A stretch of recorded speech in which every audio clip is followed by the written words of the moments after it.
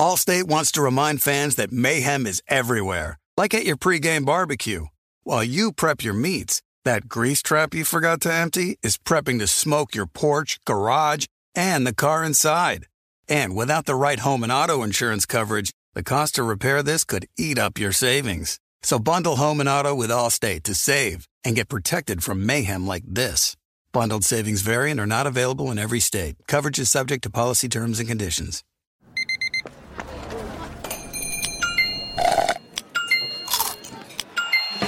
With your Amex card, entertainment benefits like special ticket access and pre-sales to select can't-miss events while supplies last make every tap music to your ears.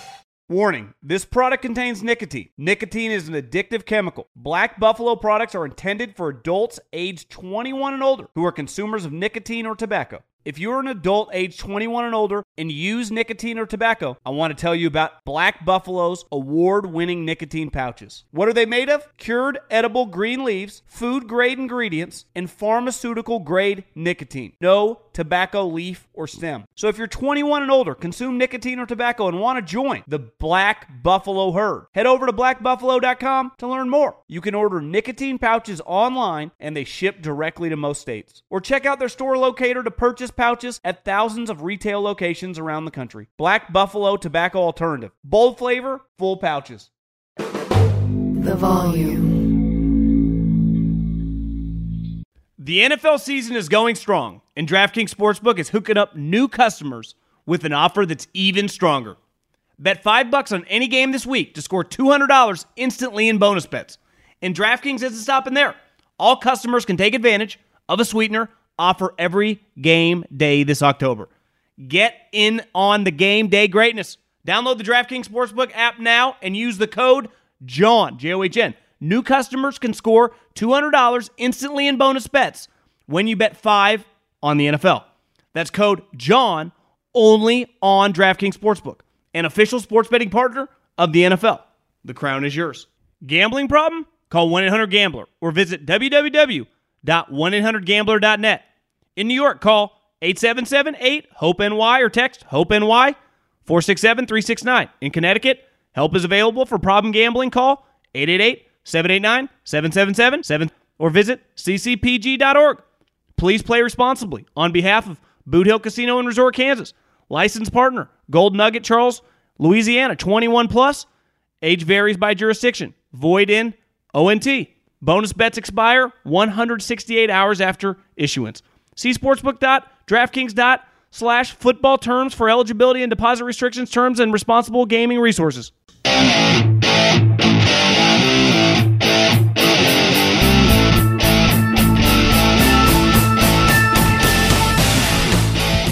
What is going on, everybody? John Middlecoff, 3 and Out podcast. Hope everyone is having a good week.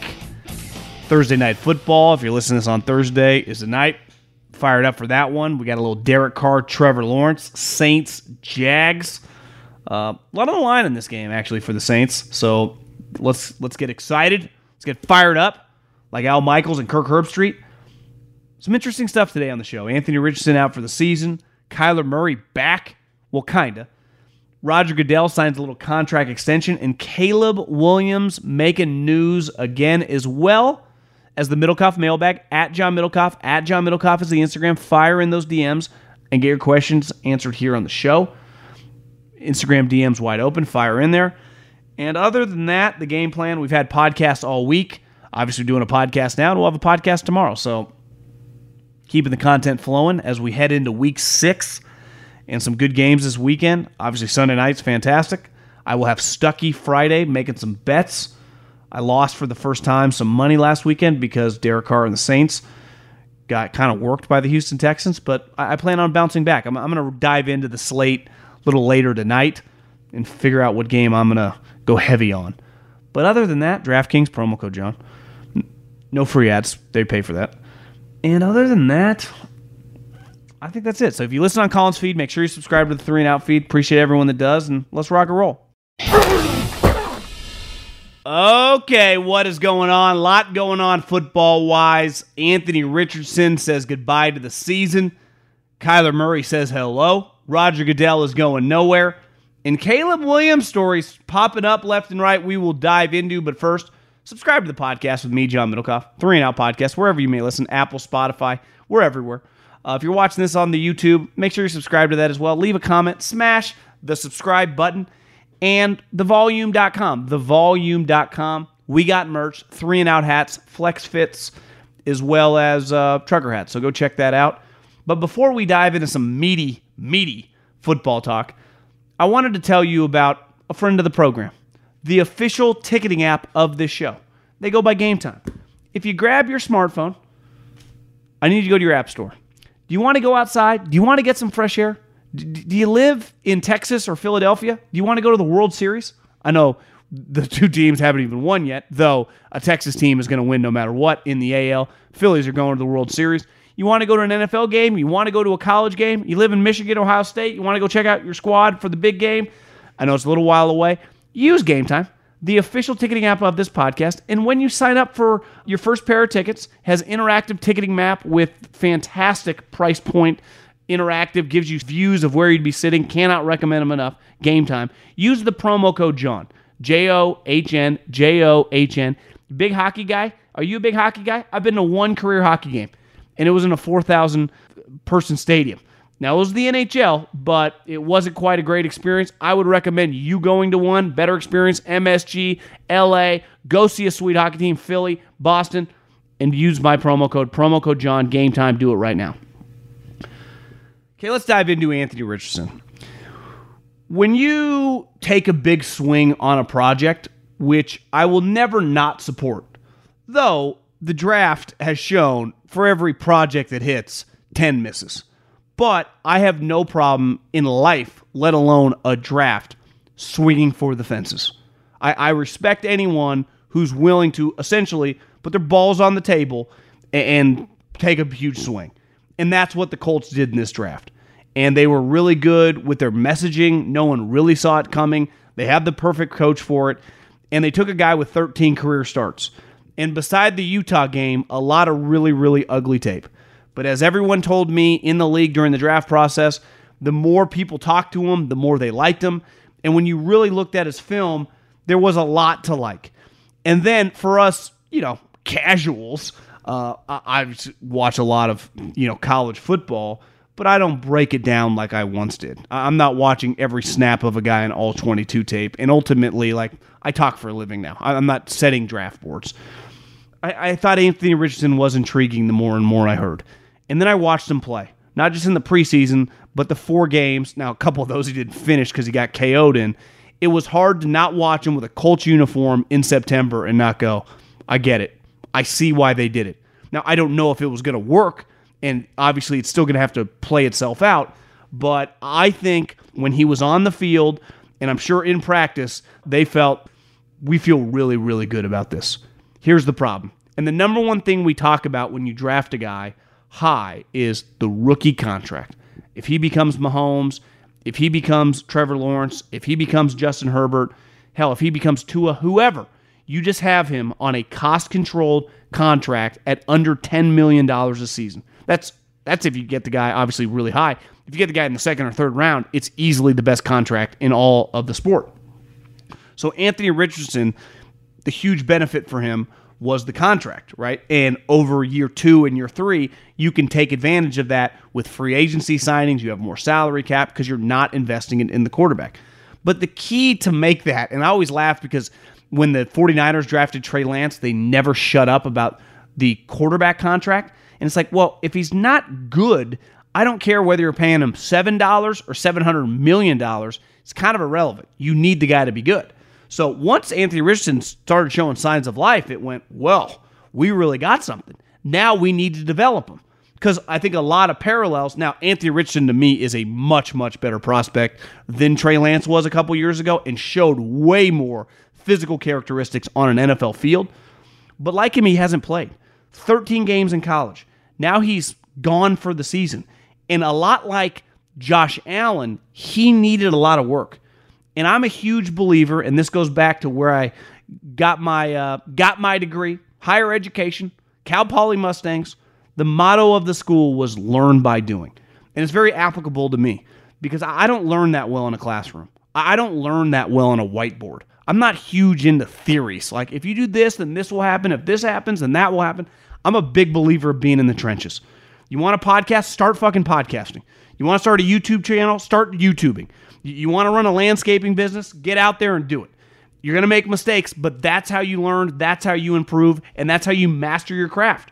Or improve. I don't know if Anthony Richardson was ever going to master his craft, but the only way to develop as a quarterback was to play. And in football, unlike for, say, baseball or basketball, you don't have that many games. So not only are the games very important, but practice is very important. So Anthony Richardson now is going to miss however many games, right? 4 minus 17. You're talking 12, 13 games. But he's also going to miss the amount of practices on a weekly basis, implementing the game plan, practicing with other NFL people, practicing against an NFL defense on a daily basis. Like the improvement that Josh Allen had from year 1 to year 2, I'm sure if you sat down and had some beers with him, he'd say, listen, obviously the games are a big deal, but going through every single day, individual, team, group, in practice for, 3.5 straight months in the NFL is a really big deal. And now Anthony Richardson loses that. Now, forever, the old adage was, if you're an inaccurate player in college, you're going to be inaccurate in the pros. It's somewhat been disproven by Josh Allen, but I would still live by that kind of mindset. Inaccurate guys aren't all of a sudden going to be like, God, this guy's turned into like Drew Brees meets Steve Young. But it's clearly much easier to improve on your accuracy in modern day football because of the rules. They can't hit any of the wide receivers. So wide receivers, I think it's fair to say, are more open now than ever before. That doesn't mean you still don't need to layer throws, throw guys open, and have accuracy to your throws. But it's not quite, 1987 playing the Bears or the Giants here. And I think it's devastating. Obviously, Anthony Richardson, the positive on him the next several years was we got him on a cost-controlled contract, and we can build a very, very good team around him. But part of doing that is he needs to be good. And you have a setback like this, when you go into next year, how can you just assume he's going to be vastly improved? Now, like everyone that watched him play, he was very impressive. But he wasn't impressive enough that, like, if he was on a really good team, you were just going to make the playoffs. Right? He had a long way to go. He was not a very accurate guy. His athleticism immediately translated. To me, I understand once you see him in an NFL jersey, kind of the Cam Newton comps, right? Listen, he's going to miss some throws, but physically, as a runner, elite, arm strength, elite, and just try to figure it out and coach him up as time goes. And you got Shane Steichen, who's worked with their attributes are different from Anthony Richardson to Jalen. Jalen, to me, is more of a patient runner. Has a good go ball, but I wouldn't say he has a super powerful arm. But he definitely improved dramatically over his time with Shane Steichen. That was clearly the mindset and the idea behind drafting Anthony Richardson. But this injury is a huge setback, and it can derail, the early part of his career. There's no way around it, and you just can't sugarcoat it. It's devastating. And when he was injured and he was going to miss the game last week, obviously this news hadn't broken yet. But to me, the moment I was flipping channels and you get to the Jags-Colts game and he's sitting there in a sling, you knew this guy wasn't coming back very soon. And I think there was a comment last week where Shane Steichen dropped a "we'll see" when he'll be back. And then obviously their kooky owner breaks the news, to one of the local reporters. So I feel for you Colts fans. It does, in a weird way, feel like you're in, you sold your soul for Peyton Manning. And it's been kind of weird ever since. Now, you did have 3 cool years with Andrew Luck, but then it got weird with him. And then obviously the last however many years is the revolving door before Anthony Richardson. And it still doesn't feel great right now. It's like, because the one thing that's fascinating, I've always been fascinated by a couple things in sports. Like in baseball, for example, you could meet or watch a guy that's like 6'4", 225 pounds, but he doesn't throw hard. I remember Joe Blanton was really big, but he could only throw like 90 miles an hour. And then you find some small guys like Tim Lincecum or Tim Hudson when he was younger, or obviously Pedro Martinez, and they just throw gas. And a lot has to do with, the muscles, maybe your fingers are a little longer, some of your tendons are a little stronger. I don't know the exact breakdown of the body behind it, but clearly there's a reason why some big guys don't throw that hard. Madison Bumgarner never threw over 95 miles an hour, and he's built like an NFL defensive end. And I've always been fascinated by guys in football, and I've seen it when I was in college around Ryan Matthews. Ryan Matthews, not naked, but like in a pair of slider kind of warm-up shorts, looked like a fucking Greek god at 19, 20 years old. And he did all through his NFL career. That guy is one of the biggest freaks I've ever been around, college or pro. He always got hurt for whatever reason. And there were other guys, college and in the NFL, that like would get hit and just get back up. And I don't know. There's some muscle composition. Hell, look at Christian McCaffrey. Christian McCaffrey is chiseled, gets injured a lot. And some guys don't. And the one thing you'd be concerned with Richardson, for whatever reason, I thought a couple of the hits, the concussion hit. Now, concussions can be a little weird, right? How you ultimately land, on the ground in your head, the whiplash. But even the hit that hurt his shoulder, looked a little innocuous. It didn't look like, that's a vicious season ender right there. That is not how it looked. So that would also make me a little nervous because for whatever reason, some guys are just kind of unfazed. Cam Newton's a good example. Like for a long period of time, just didn't really get injured. And then toward the end, obviously in his early 30s, it kind of took its toll. But for a long period of time, dude was a tank. And Anthony Richardson, 4 games in, season over. And he had another injury as well. So it really sucks, and I feel for Colts fans. I bet a lot of people listening or watching have been in an accident. I bet a lot of people have been into an intense car accident. And let's face it, not knowing who to call for help is hard. Hiring Morgan & Morgan is easy. Because Morgan & Morgan is America's largest injury law firm with over 100 offices nationwide with more than 800 lawyers. They've recovered over $15 billion for over 300,000 clients. Morgan & Morgan has a proven track record of fighting to get you full and fair compensation. They've been fighting for the people for over 35 years. Submitting an injury claim with Morgan & Morgan is so easy. That's the key. Not having representation is hard. Fighting with Morgan & Morgan is easy. If you've ever been injured, you can check out Morgan & Morgan. Their fee is free unless they win. For more information, go to forthepeople.com/John or dial pound law, pound 529 from your cell phone. That's forthepeople.com/JOHN or pound law, pound 529 from your cell phone. This is a paid advertisement. Allstate wants to remind fans that mayhem is everywhere, like at your pregame barbecue. While you prep your meats, that grease trap you forgot to empty is prepping to smoke your porch, garage, and the car inside. And without the right home and auto insurance coverage, the cost to repair this could eat up your savings. So bundle home and auto with Allstate to save and get protected from mayhem like this. Bundled savings vary and are not available in every state. Coverage is subject to policy terms and conditions. When you're hiring for your small business, you want to find quality professionals that are right for the role. That's why you have to check out LinkedIn Jobs. LinkedIn Jobs has the tools to help find the right professionals for your team faster and for free. LinkedIn isn't just a job board. They help you hire professionals you can't find anywhere else. Did you know 70% of LinkedIn users don't visit other leading job sites? LinkedIn's the only one I use. On LinkedIn, 86% of small businesses get a qualified candidate within 24 hours. Hire professionals like a professional on LinkedIn. LinkedIn is constantly finding ways to make the process easier. They even just launched a feature that helps you write job descriptions, making the process even easier and quicker. Post your job for free at linkedin.com/JOHN. That's linkedin.com/JOHN to post your job for free. Terms and conditions apply. You put it off long enough, it's time to replace your tires. Tire Rack has tires that will elevate your drive. Touring tires for commuter comfort, performance tires for sporty handling, all-terrain tires for on- and off-road adventure. Go to TireRack.com to get started. Not sure where to begin? Use the Tire Decision Guide to get a personalized tire recommendation, the right tires for how, what, and where you drive. Choose from the full line of Continental tires. Ship fast and free to a recommended installer near you. or choose the convenience of mobile tire installation. They'll bring your new tires to your home or office and install them on site. Doesn't get much easier than that.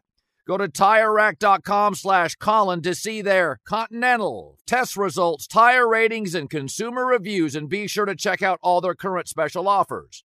Great tires, great deal. What more could you ask for? That's TireRack.com/Colin. TireRack.com, the way tire buying should be. Now, speaking of something that's pretty fascinating is this Kyler Murray story. Because obviously coming into the season, we all thought this team was going to suck. And while their record is not good, they're 1-5. If you've watched them play, and for some reason, and it's not because I live here, I feel like I've watched the majority of the Cardinals snaps. They've been good, man. I mean, they have played. Their worst game of the year was probably last week against Sean McVay, soon-to-be dad, who kind of kicked their ass. But for the most part, they played good against the Niners. They obviously beat the Cowboys. They played good for about 2.5 quarters against the Giants. They've just played really, really hard. Now, it's easy to play hard, whether high school football, college football, or the NFL early in a season. Once you get to the point where you're like 2-10, are you playing as hard December 1st? Maybe not. But clearly, there's a lot of talk about them with a quarterback kind of starting over. They have a new GM. They have a new coach.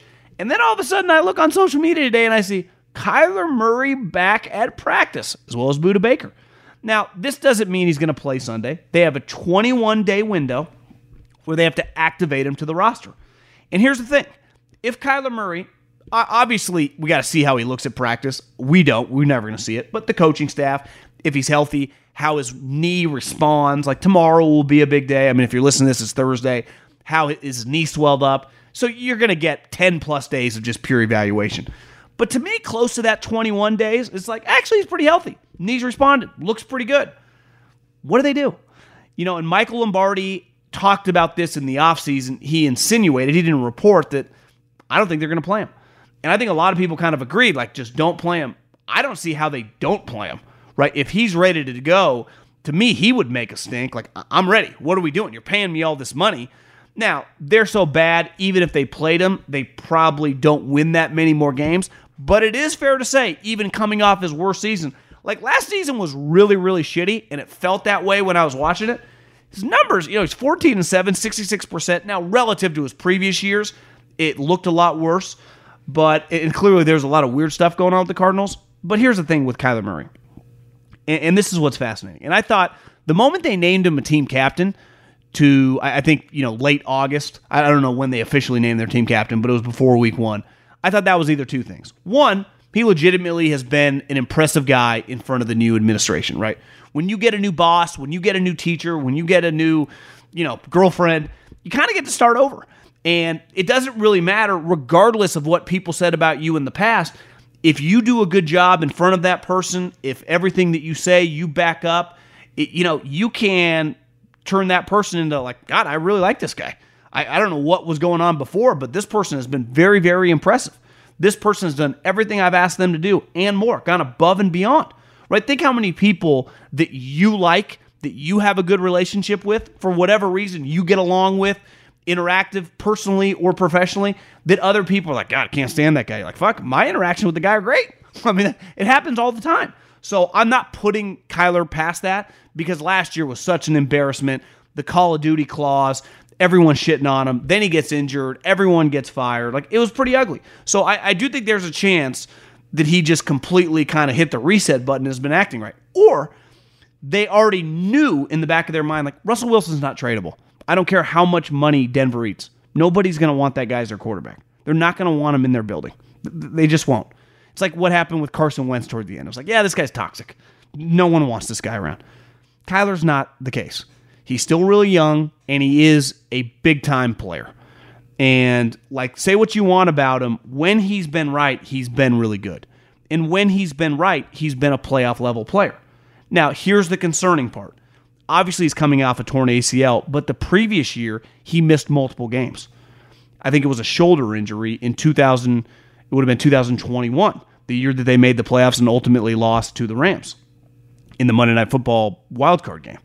So I think the big question with him, if he has just turned the corner a little bit maturity-wise, which let's face it, men mature a little later. Like we're not super mature in our early mid-20s, even sometimes our late 20s. Hell, sometimes even in our early 30s.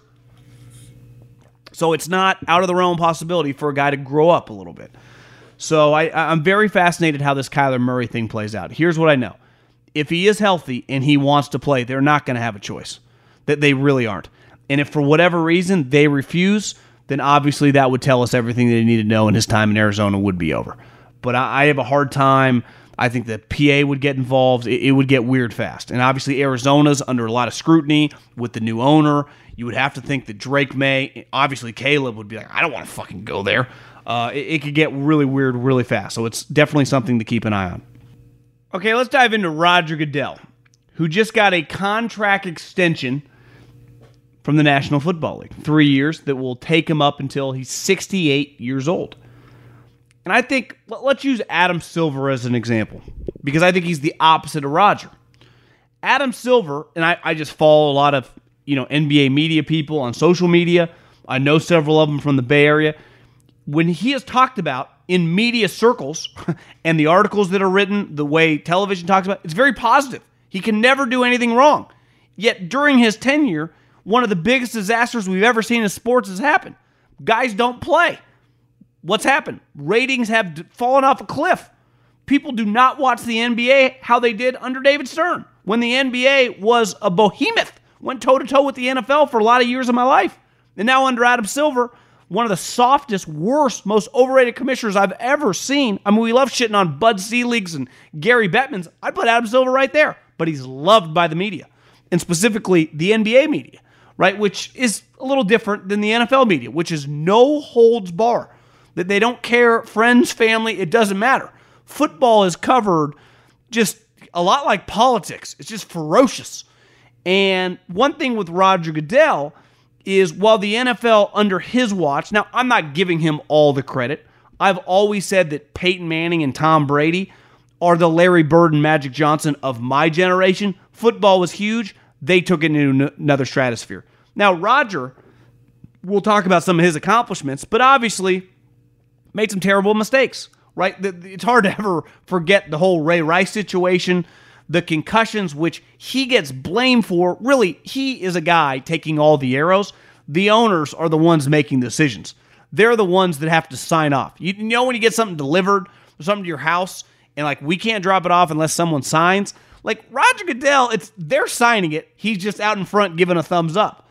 So when you look at Roger Goodell, ESPN turned on him, and it became very, very negative, right? It's why they had such a poor relationship for a lot with Monday Night Football. It was like, you constantly talk shit about our league and our commissioner, and they were giving them bad games forever. It was really ugly, right? I mean, think about ESPN's biggest personality, or one of them during that time, Bill Simmons. I mean, they were going at it. So Roger is not very good with the media. He's the opposite of Adam Silver. Terrible with it. Doesn't have a great personality for it. Kind of gruff. It's just not natural. Hell, on camera, he's not very natural. If he was a political candidate, he would be awful. Because when it comes to debates, when it comes to just shaking hands and kissing babies, he's not very smooth. But when it comes to getting things done, it can't really be debated how talented he is at his job. So when you look at what happened under Rodgers' watch, I mean, from a negotiating standpoint, they have dominated the players. I mean, absolutely destroyed them in 2 CBA negotiations. Because the players have always, and I guess any commissioner could have handled this situation, they've always fought for things that don't have monetary value, right? We get mandatory day off, no double days. And the owners were always like, cool. More revenue for us, right?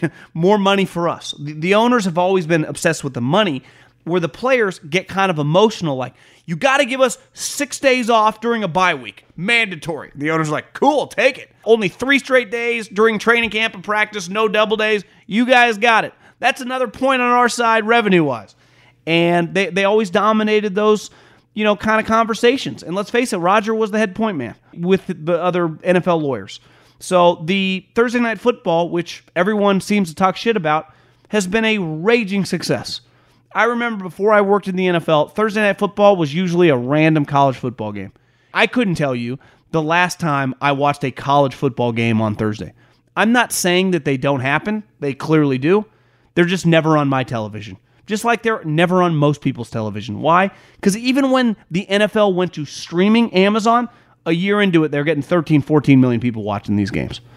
And it's everything Roger has done financially for the league has had massive, massive benefits. Obviously, the international play, adding the game. And I'm not saying these are all his ideas, but he's been the leader. He shepherded. And the NFL hasn't separated from the other sports. It's in a different universe than the other sports right now. That there is no competition for the NFL. Honestly, there's no competition on TV for the NFL, sports or non-sports. So Rodgers clearly paid, a king's ransom. I'm sure some big J's will write articles how that shouldn't take place. Part of the deal when you run a 10, 15, $20 billion operation, that's why CEOs get paid so much money. That's kind of the going rate, 40, 50, 35, whatever, $1 million. And listen, Rodgers kind of a different cat, clearly not very smooth, but when it comes to just operations and decisions, it's hard to argue that he hasn't been one of the most successful commissioners, definitely someone my age has ever seen. And last but not least, Caleb Williams.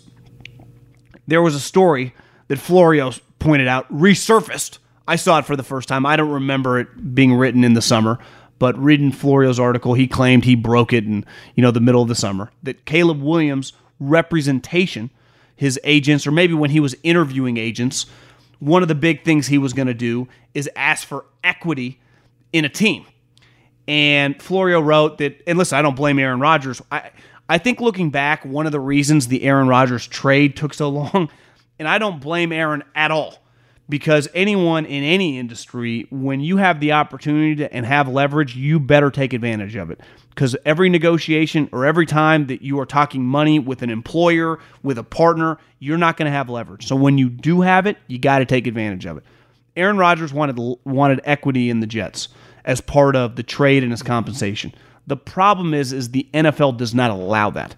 That is in the bylaws. It's not even possible, which does make some sense because what you would be able to do with a guy like Aaron Rodgers or Tom Brady, which who knows, Kraft and Tom Brady might have been doing it. If I'm going to pay Aaron Rodgers, let's just pick a number, $50 million. I go, hey, I'll pay you $12 million in salary, and I'll give you the other $38 in equity. And you would be able to bypass the salary cap. And then, within 10 years, if that was legal, the running backs would be like, why can't we get any equity? It's like, yeah, no equity for the running backs. But in all seriousness, I understand why Aaron Rodgers and his people would want that. Like, he had all the leverage. Caleb Williams, reports are, and who knows, sometimes this stuff gets lost in translation. Sometimes you just throw things out there. I never blame anybody for asking. What was the worst you're ever going to hear when you asked for something? No. Here's the problem for Caleb Williams. Just big picture going into this draft. You don't negotiate when you're a drafted player. Now, we'll see who gets the number 1 overall pick, whether he wants to play there or not. And that's, if he doesn't want to, listen, that's his prerogative. Other athletes have done it. One of the most famous quarterbacks of all time, John Elway, did it. Obviously, Peyton's brother did it. Eli Manning, you probably heard of him too. But if Caleb wants to do that, I don't care. Now, it depends on who the team is. To me, the problem with some of the ways I've heard that talked about, like, you're not going to the Chiefs or the Bills. Like, that's not an option. Like, in the NBA, it's like, I don't want forever, and listen, I saw it firsthand, no one ever wanted to go to the Sacramento Kings. It's like, God, I would love to go to the Lakers. I would love to go to whoever, whatever good team is. Well, in basketball, like, multiple guys can be on the court at the same time. In football, if I got Patrick Mahomes or I got Josh Allen, like, not only am I not trading up to get you, you wouldn't even play here.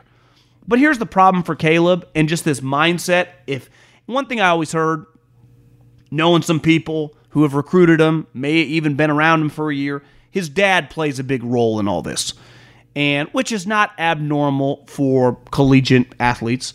But like, once you get to the pros, I'm sorry, GMs, owners, coaches, like, no one gives a shit what your parent thinks. Especially if you have an aggressive parent, even if he has some validity to some of the things you're saying. Like, it's a business. It's very cutthroat.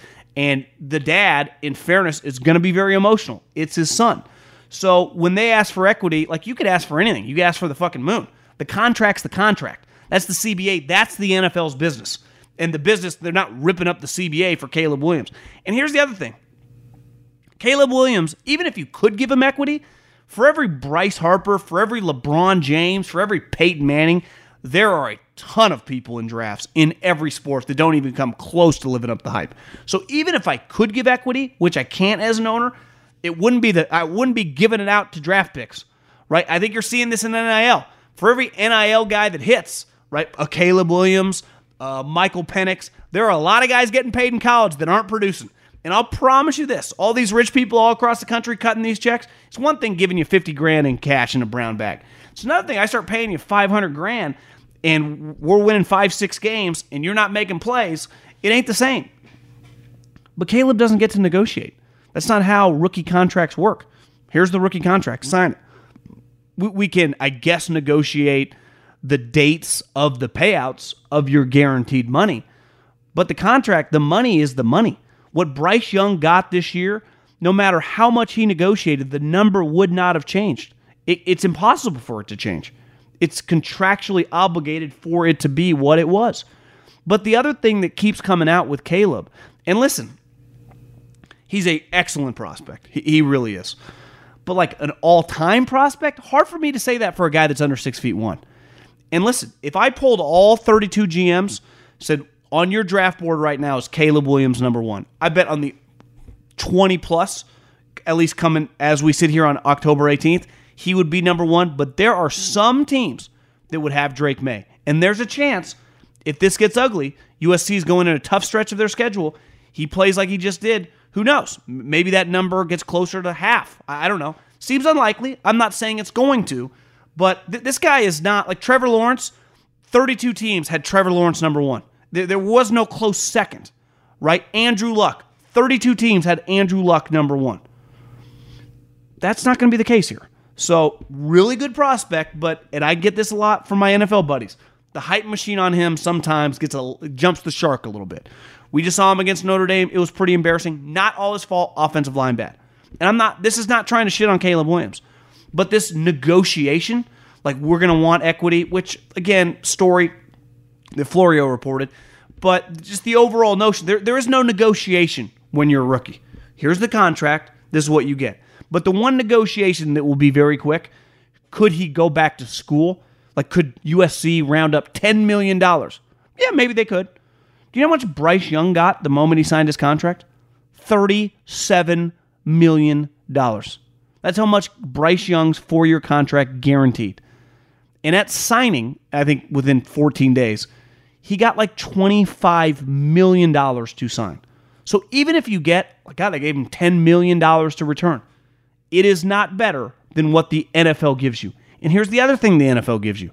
If Caleb gets drafted and becomes a good player, the moment you start your clock, it's faster to your second contract. So the conversation around Caleb, I got to admit, is kind of getting a little exhausting. I'm sure some of you that are listening saw the clip of the Notre Dame guy, the fan that ran on the field, which, listen, I would never have a problem if a fan ran on the field, started screaming at a player, and the player fucking decked him. Like, I'm sorry, you run on the field, you're talking shit, it's free game. So if that ever happens, I'm cool with it. But the fan did run up to him and say what he did last year, which he was constantly doing, which is something that is a pretty big red flag. He wrote, "Fuck Notre Dame," just like he wrote, "Fuck Utah," when he got beat twice. Now, I don't think he's doing that anymore, but, I think we need to pump the brakes on some of these salacious stories around Caleb, and he's just the greatest thing since sliced bread. Really good player, really good prospect. Start asking for equity. It's like, bro, you're not Patrick Mahomes yet. Like, you got to prove it. Like, that's part of getting to the big leagues. Plus, it's not even an option. You might be a pro when it comes to what you do, but we can't all be pros at everything. Take home repairs, remodeling, and renovations. That's not something you want to trust to anyone but a skilled professional. Angie's List is now Angie. Connect with a local pro, tackle jobs big and small, inside and out. Decks, leaky faucets, maybe redoing a kitchen. I know I can relate. It's not easy and you want people you can trust. The Angie app offers robust tools so you can research and connect with local pros who come highly rated and recommended by people right in your neighborhood. All with a few taps of a button. Download the free Angie mobile app today or visit Angie.com. That's ANGI.com. Allstate wants to remind fans that mayhem is everywhere, like at your pregame barbecue. While you prep your meats, that grease trap you forgot to empty is prepping to smoke your porch, garage, and the car inside. And without the right home and auto insurance coverage, the cost to repair this could eat up your savings. So bundle home and auto with Allstate to save and get protected from mayhem like this. Bundled savings vary and are not available in every state. Coverage is subject to policy terms and conditions. You put it off long enough, it's time to replace your tires. Tire Rack has tires that will elevate your drive. Touring tires for commuter comfort, performance tires for sporty handling, all-terrain tires for on- and off-road adventure. Go to TireRack.com to get started. Not sure where to begin? Use the Tire Decision Guide to get a personalized tire recommendation, the right tires for how, what, and where you drive. Choose from the full line of hand-cooked tires. Ship fast and free to a recommended installer near you. Or choose the convenience of mobile tire installation. They'll bring your new tires to your home or office, install them on site. Doesn't get much easier than that. Go to TireRack.com/Colin to see their hand-cooked test results, tire ratings, and consumer reviews, and be sure to check out all their current special offers. Great tires, great deal. What more could you ask for? That's TireRack.com/Colin. TireRack.com, the way tire buying should be. Warning, this product contains nicotine. Nicotine is an addictive chemical. Black Buffalo products are intended for adults aged 21 and older who are consumers of nicotine or tobacco. If you're an adult aged 21 and older and use nicotine or tobacco, I want to tell you about an American-made success story in Black Buffalo's award-winning nicotine pouches. Black Buffalo's nicotine pouches are not owned by Big Tobacco. They're an independent company proudly built right here in the USA for 21 and over adult consumers. Black Buffalo was built by dippers with decades of smokeless tobacco use. They believed the market wanted tobacco alternative nicotine products that offered the best of both worlds. Bold flavor, full pouches. What are they made of? It's pretty simple. Cured edible green leaves, food-grade ingredients, and pharmaceutical-grade nicotine. Most importantly, there's no tobacco leaf or stem.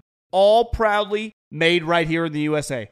So if you're 21 and older, consume nicotine or tobacco, and want to join the Black Buffalo herd, head over to blackbuffalo.com to learn more. You can order nicotine pouches online, and they ship directly to most states. Or check out the store locator to purchase pouches at thousands of retail locations around the country. Black Buffalo Tobacco Alternative. Bold flavor, full pouches. Okay, let's dive into a little mailbag. At John Middlecoff is the Instagram. At John Middlecoff is the Instagram. Fire in those DMs. Fan of the pod, almost 4 years. Like this guy. My question is about Caleb. While he is an undisputed talent, what do you think about his character?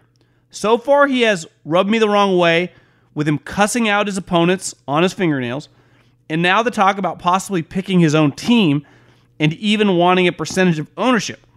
Am I crazy, or is it possible Caleb's character might be in question? Also, if it's true he has character issues, would teams considering taking Drake May over him? I've never heard that his, to me, character issues are bad guy, bad teammate, obviously anything with the law. I have not heard any of that. And like I just mentioned, his dad plays a role in all this. So some of the picking his own team, obviously the equity is coming from Pops. Now, the fingernail thing was an embarrassment. It really was. Like that fingernail thing was bad. Now he's not doing it anymore. So that's when you're doing something bad, you have to end it. Right? You have to cut it off and stop doing it. And he did it. So to me, the stuff about the equity, and I'm putting more on his dad. Now, eventually, once the season ends, it is on him to talk. You're grown up now. You're going into the NFL. It'd be on him to say, listen, take some ownership in anything that his dad is kind of forcing on him. You're in college, whatever. But I think there's going to be a lot of question marks during the draft process with some of this stuff with him, some of the off-the-field storylines, right? Like you said, like we just talked about, the equity, picking your own team depending on who's number one. The reason I've heard that Drake May has a chance to compete to be the number one pick is just size. Like, Drake May's talent is really, really good. Caleb's just short. Now, unlike some other short players, Caleb's big.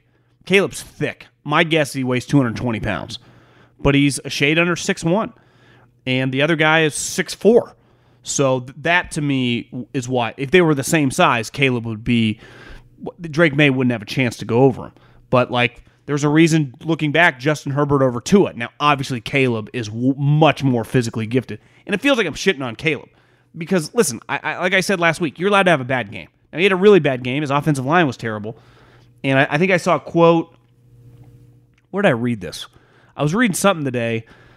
Maybe it was on The Athletic. The way a scout... it was Bruce Feldman's article. That a scout described to him that when you watch Caleb, it feels like he's trying to hit a 5-run home run every at-bat. And in fairness to him, his team kind of sucks. And it's not his fault that Lincoln Riley's recruiting and defensive coordinator are pretty terrible. So he kind of has to hit, grand slams. But he definitely has forced the issue last week, and it was ugly. Now, big game against Utah. Like, part of the best part about being a prospect is, like, you get evaluated off the tape, off the games. Big freaking week this week.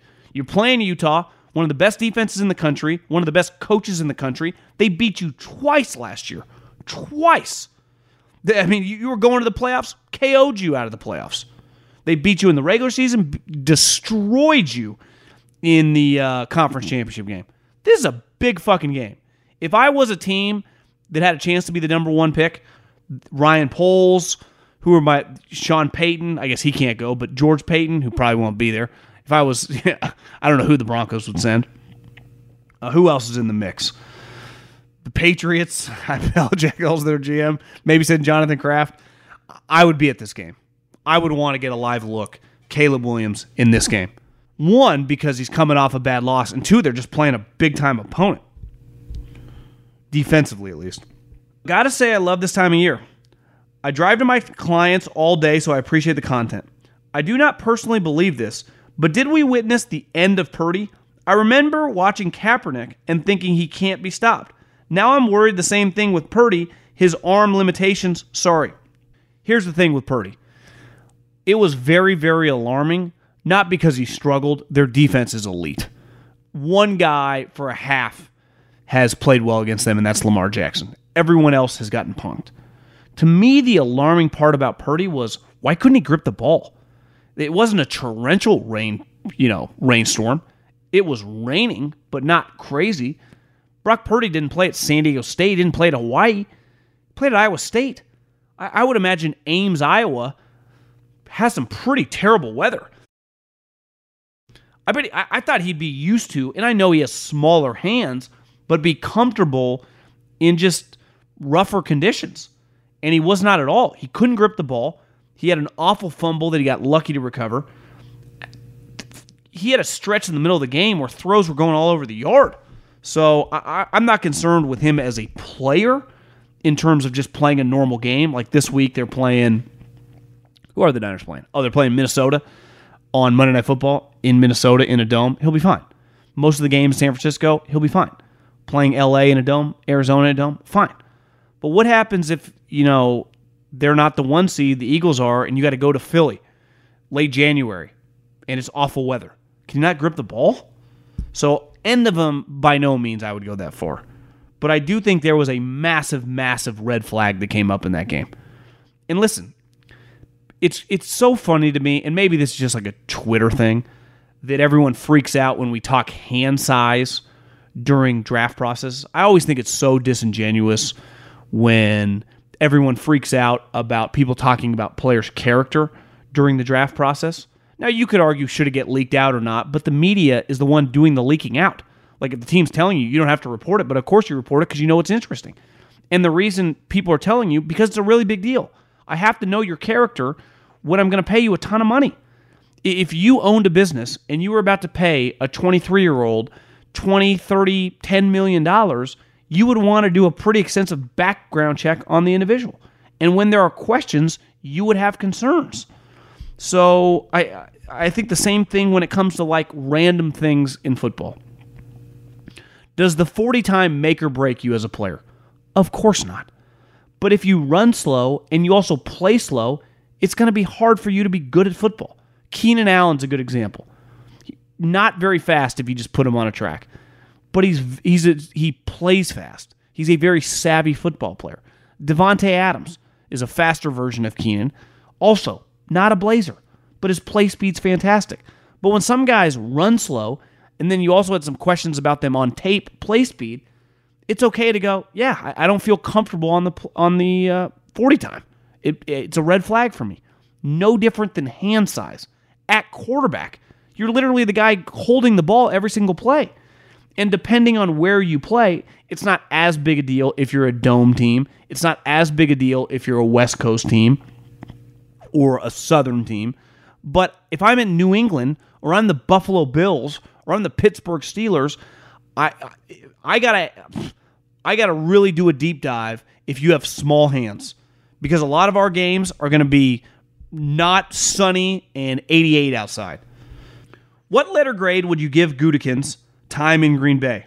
He moved on from Rodgers. Packers look like a mid to low tier team at this point, but the defense has been highly invested in and has not shown up. I would say a B-, because right now it looks a little sketchy.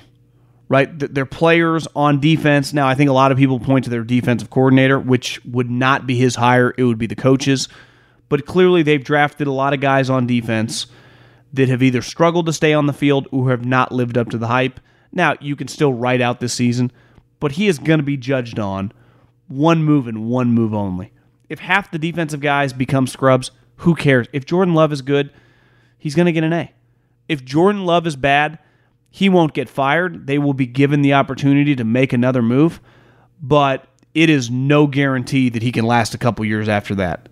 And I would say Jordan Love right now is a major question mark. Obviously, he's struggled the last couple weeks, but the reason Ted Thompson became a fucking legend is because he moved on from Brett Favre and he went to Aaron Rodgers. And it's not just because he went to Aaron Rodgers. It's because Aaron Rodgers became a Hall of Famer. So when you make these moves, which are hard to do, you better be right. Why did Bill Walsh, the champion, great guy, legend, went from Joe Montana to Steve Young and had that idea in 86? So when you can foresee things, even Belichick, he was on Jimmy Garoppolo, but then he traded him. So I would say right now B-, because I do give him credit for the way he handled the Aaron Rodgers situation, and obviously he gets credit for being a big part of hiring LaFleur, who helped resurrect Rodgers' career. But he's, the grade is going to be determined really over the next, I would say, 3 years. If this year ends and they got major questions on Jordan Love and they don't win a lot of games, I think the offseason is going to be, do you draft a quarterback? Do you move on from Jordan Love? And I think that would be on the table, and then he'll get judged on who he drafts. I do think he can overcome missing on Jordan Love, especially if they only win 4 or 5 games this year and he drafts Michael Penix or whoever, and that guy becomes good. But the pressure would get amplified if Jordan Love sucks. Wondering what your thoughts on are how to fix a sinking ship that is my Carolina Panthers. I think Bryce could be like a shittier version of Tua, or dare I say Breeze. Put this guy in a Shanahan-like system, and I think you'd see him fly. I loved him in college. I really did. And I watched, I'd say, 80% of his games. I don't watch when Bama plays, Podunk State and the School of the Mines. But their SEC games, obviously the playoff games, the national championship game a couple years ago, even when they lost, I thought was his most impressive performance.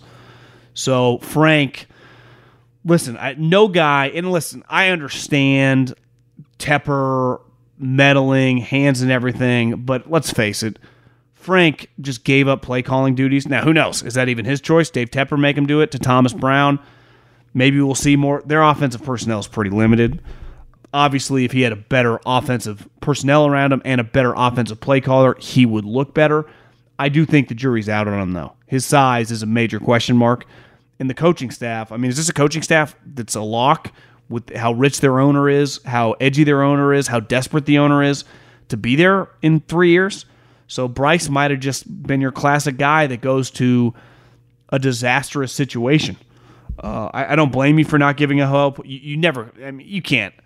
even, I don't care how bad a guy's rookie year is, you can never write a guy off. Troy Aikman, Peyton Manning. I'm not saying Bryce going to be those guys, but Google what their first year in the league look like. So I would say I just think there's some pressure on the coaching staff to just show some signs of life.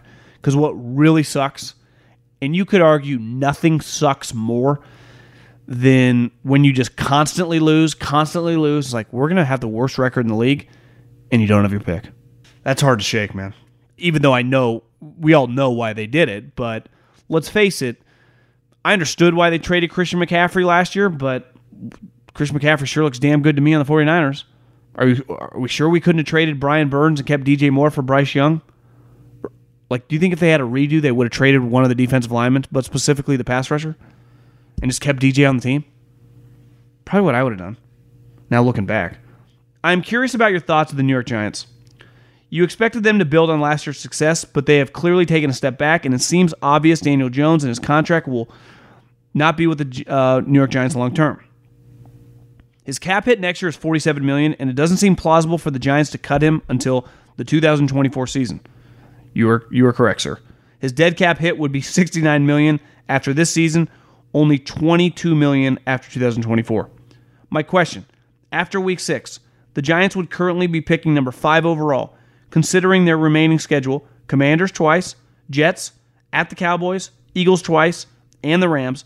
I could easily see the Giants ending the year 4-13, or worse, all but securing a premium pick. Even if Daniel is destined to stay on the 2024 roster, do the Giants have to take advantage of the quality quarterback class and draft a new quarterback? When the Maras hired Shane and Daboll, after going through the disaster that was Judge, the GM, and before that Shermer, they entrusted a lot in those two guys, and they gave them the option to decide on Daniel Jones, and they decided not to pick up his fifth-year option. And then sometimes success, just like a game, right? If you win a game, it band-aids some of your problems. Just because you win the game does not mean you play good, does not mean your team is good. You might have just they fumbled twice, their quarterback threw a pick.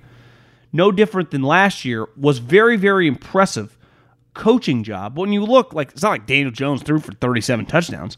Threw at 15. Now, he definitely looked competent, and I believed he could kind of become like Alex Smith.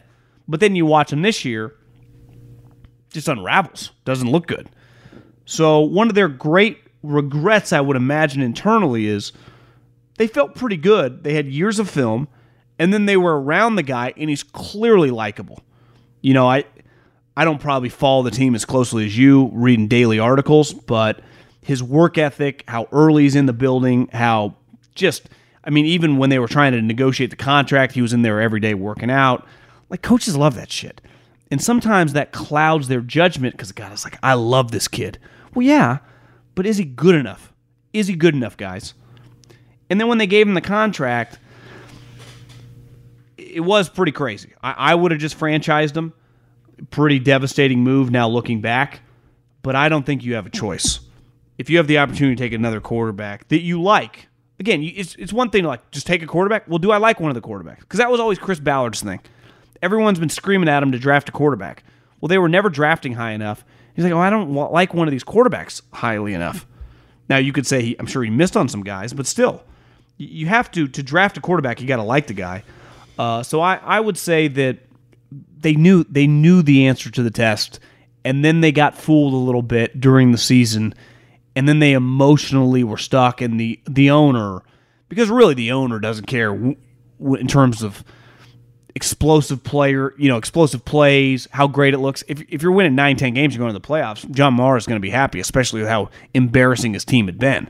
So, and he had always liked Daniel Jones because of everything off the field he stands for and how hard he works. And he's rooting for the guy because he is invested in his success, literally financially. They drafted him really high. So he wanted to give him a second contract. It's like he was yearning for a reason. And then once Joe Shane and Brian Daboll gave the thumbs up, God, that was a bad move, though. Been listening for a few years. Appreciate you talking like a real human with a few good F-bombs in each episode. I'm a lifelong Chiefs fan, but went to school with Tyler Zenter, who kicked in the first 4 games for the Houston Texans this year. My question revolves around the wages for a part-time rookie.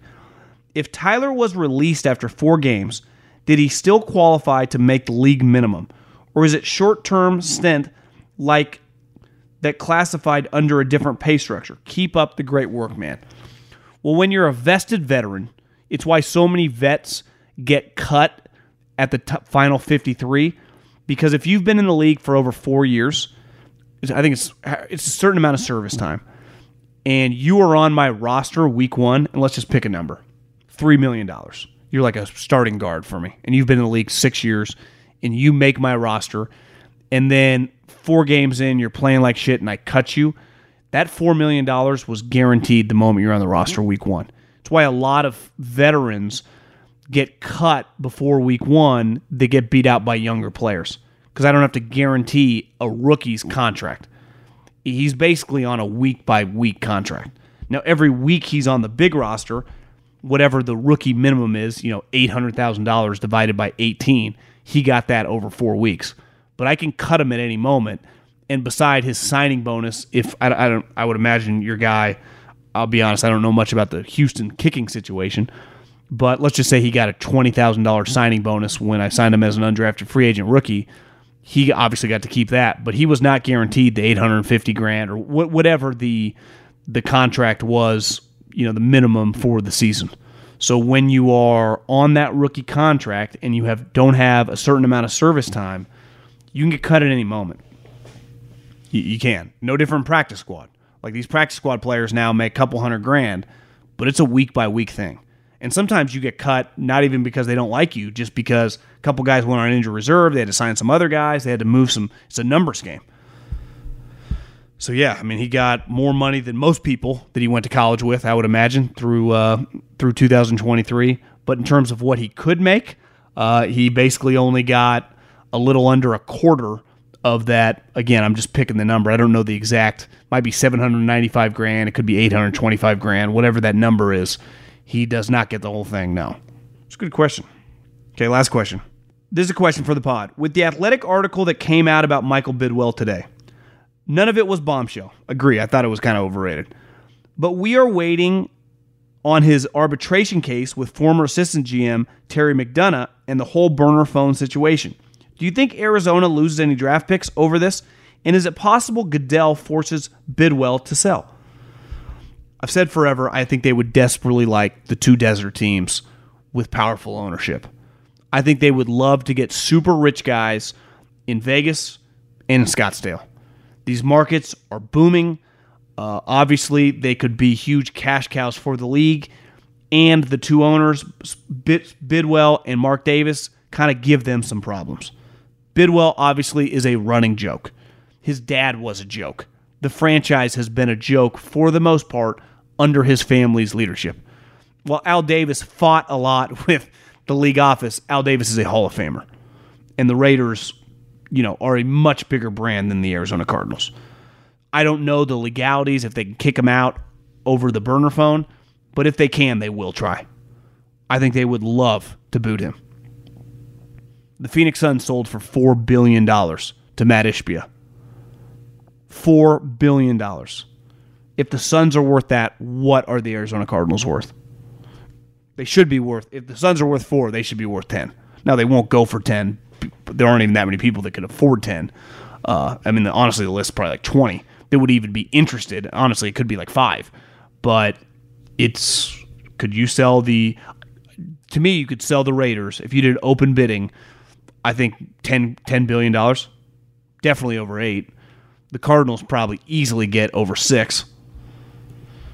Honestly, the only downfall, one thing the Raiders have that the Cardinals don't, is the Raiders Stadium is just an incredible location on the Strip. The Cardinals Stadium's out in, BFE. If somehow, I've said this forever, part of where this Indian casino is, Talking Stick, there's a Topgolf right there. If somehow you could do a deal with the Indians and build a stadium right in that vicinity, to me, it would be the same thing as Vegas. It would be an incredible location. It'd be awesome. Now, obviously, they're not going to get away from Allstate Insurance Arena or Stadium or whatever the hell it's called, but State Farm Stadium, the location stinks. But I think they would desperately like Bidwell to leave. Thanks for listening, everybody. We'll be back after Saints-Jags. Big game for Derek Carr. Big game for Derek Carr. Very fascinated to watch this one. Talk to you soon. See ya. The Volume. Allstate wants to remind fans that mayhem is everywhere, like at your pregame barbecue. While you prep your meats, that grease trap you forgot to empty is prepping to smoke your porch, garage, and the car inside. And without the right home and auto insurance coverage, the cost to repair this could eat up your savings. So bundle home and auto with Allstate to save and get protected from mayhem like this. Bundled savings vary and are not available in every state. Coverage is subject to policy terms and conditions. It's Freddie Prinze Jr. and Jeff Dye back in the ring. Wrestling with Freddie makes its triumphant return for an electrifying 4th season.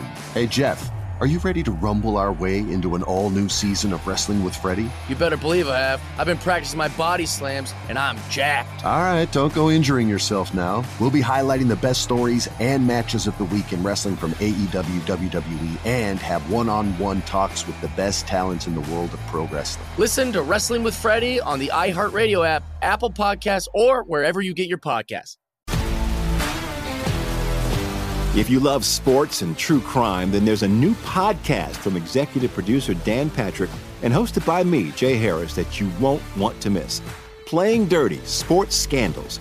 Each week, I'm squeezing the juiciest details from some of the biggest sports scandals ever. I'm talking Marcus Dixon, Olympic gymnastics, Cain Velasquez, salacious Super Bowl-level scandals. Join me on the dark side of sports by listening to Playing Dirty: Sports Scandals on the iHeartRadio app, Apple Podcasts, or wherever you get your podcasts.